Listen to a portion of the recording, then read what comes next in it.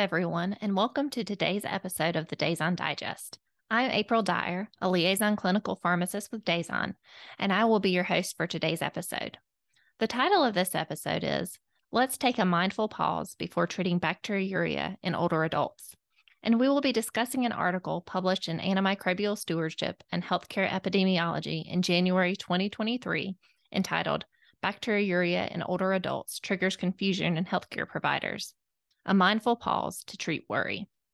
We are sharing this episode on Friday, February 17th, 2023.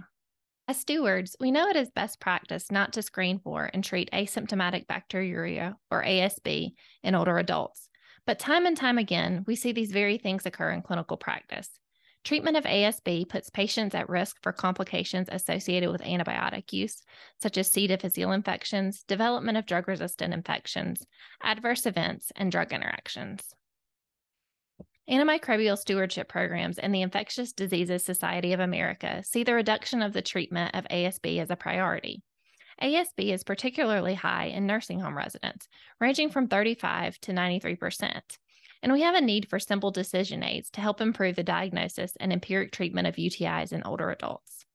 I selected today's article for the podcast because many of my days on hospitals are trying to address the challenge of asymptomatic bacteriuria treatment.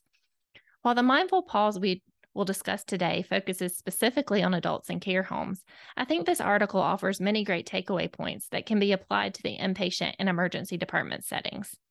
The mindful pause can help prescribers have increased clarity on how to manage 3 specific situations that may lead to inappropriate ASB treatment. These situations include clinical confusion over how to address changes from baseline in elderly patients, decisions on when to order urinalysis and urine culture, and deciding what to do when a patient has a positive urine culture. The authors open their commentary with an all-too-familiar example case from a long-term care facility. A nursing home resident is acting different from baseline and reports some irritation with urination. This triggers a provider to order a urine culture. The resident feels normal again when the culture results a couple of days later and has no urinary complaints, but the culture is positive. The positive culture results in the resident being started on antibiotics. It is important to note that there were many opportunities in this scenario to pause and reevaluate the resident's care. First, when there was a concern about a deviation from baseline status. Second, when a urinalysis or urine culture was sent to lab without documenting urinary symptoms. Third, when a positive culture in an asymptomatic patient triggered an antibiotic prescription.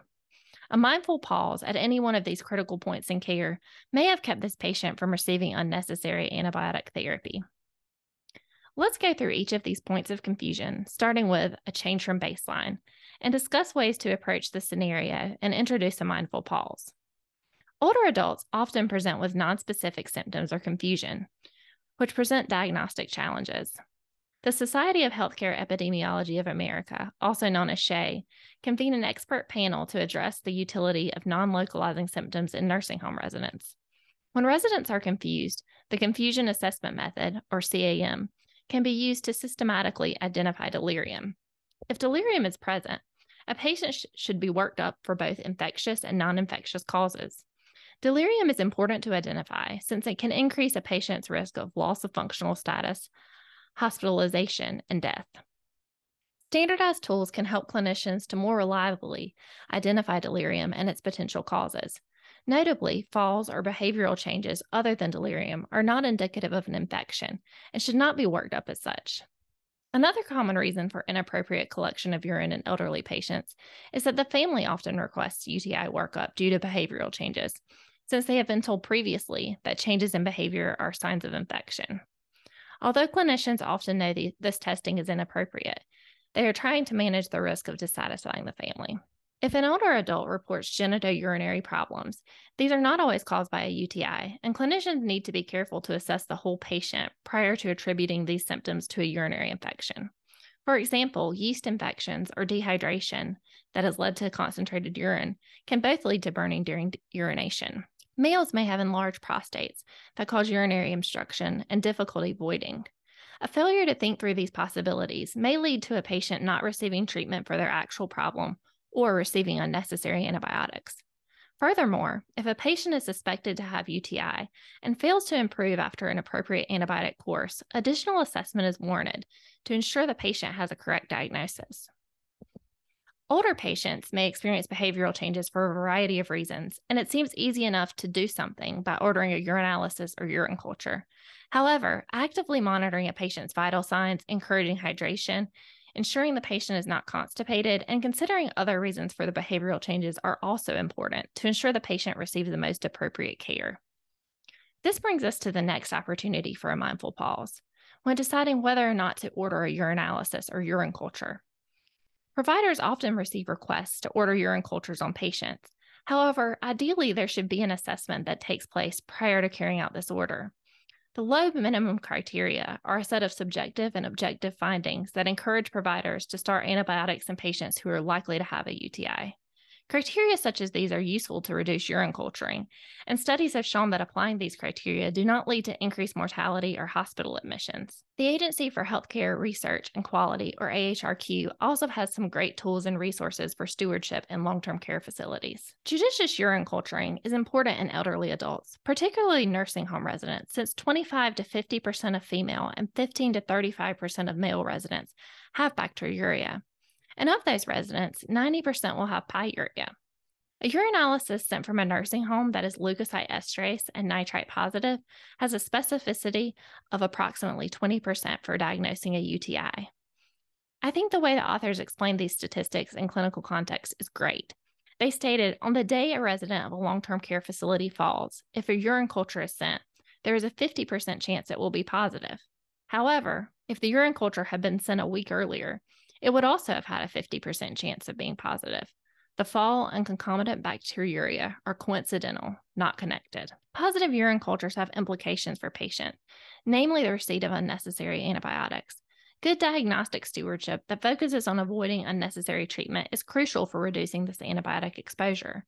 Furthermore, clinicians should focus on signs and symptoms of a UTI rather than changes in urine smell or appearance. Culturing technique is also important, and a good clean catch specimen is necessary.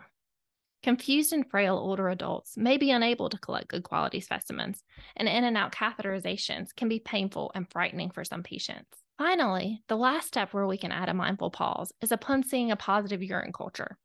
In order to refrain from treating these cultures, providers will need some mental strength and willingness to tolerate uncertainty. Providers are understandably fearful of missing a case of bacteremia and causing patient harm. Therefore, the upfront importance of a symptom evaluation for the diagnosis and treatment of UTI cannot be overemphasized. It is also important when you have a positive urine culture in an asymptomatic patient to think of the potential harms associated with antibiotics, such as C. difficile infection, adverse drug events, and the development of resistant organisms. It's necessary to remember that antibiotic-resistant organisms could cause more serious infections in the future and will be more difficult to treat and could cause greater harms to the patient. As I mentioned earlier in the talk, this is an article that assesses a tool that nursing facilities can use to prevent overculturing of urine and overtreatment of asymptomatic bacteriuria. So, how can you use this information as an inpatient antibiotic steward? While DASM does not provide consultation in long-term care facilities, there are requirements for antibiotic stewardship in these settings, and our community hospitals treat patients from nursing homes. Antibiotic use in the nursing home and community setting impacts our local antibiograms. So first and foremost, this article is a great resource to share with our colleagues in the nursing home setting. Also, I think this is a great education tool for our AD, since they often treat nursing home patients who present with confusion or a change from baseline, and are tasked with deciding when to order a urinalysis or urine culture. The mindful pauses serve as an important reminder that UTI is not the only cause of confusion in elderly adults, and we should have processes in place to assess for delirium and its potential causes as part of our initial patient workups. We also need to think of ways to share criteria for appropriate urine culture ordering and UTI diagnostic criteria.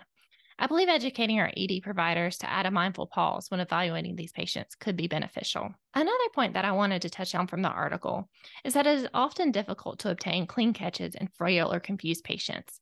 So we want to make sure that we are obtaining specimens appropriately and address barriers our facility may have to good specimen collection. I'd encourage speaking with nurses about some of the challenges they may face and how to obtain a clean catch in these populations.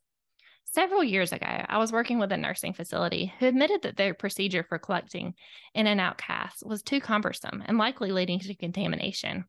They shared that a single nurse would often have to position a patient, insert the catheter, hold the catheter and urine collection cup in such a way that the tubing would drain urine into the cup, all while trying not to touch the cup or spill the urine.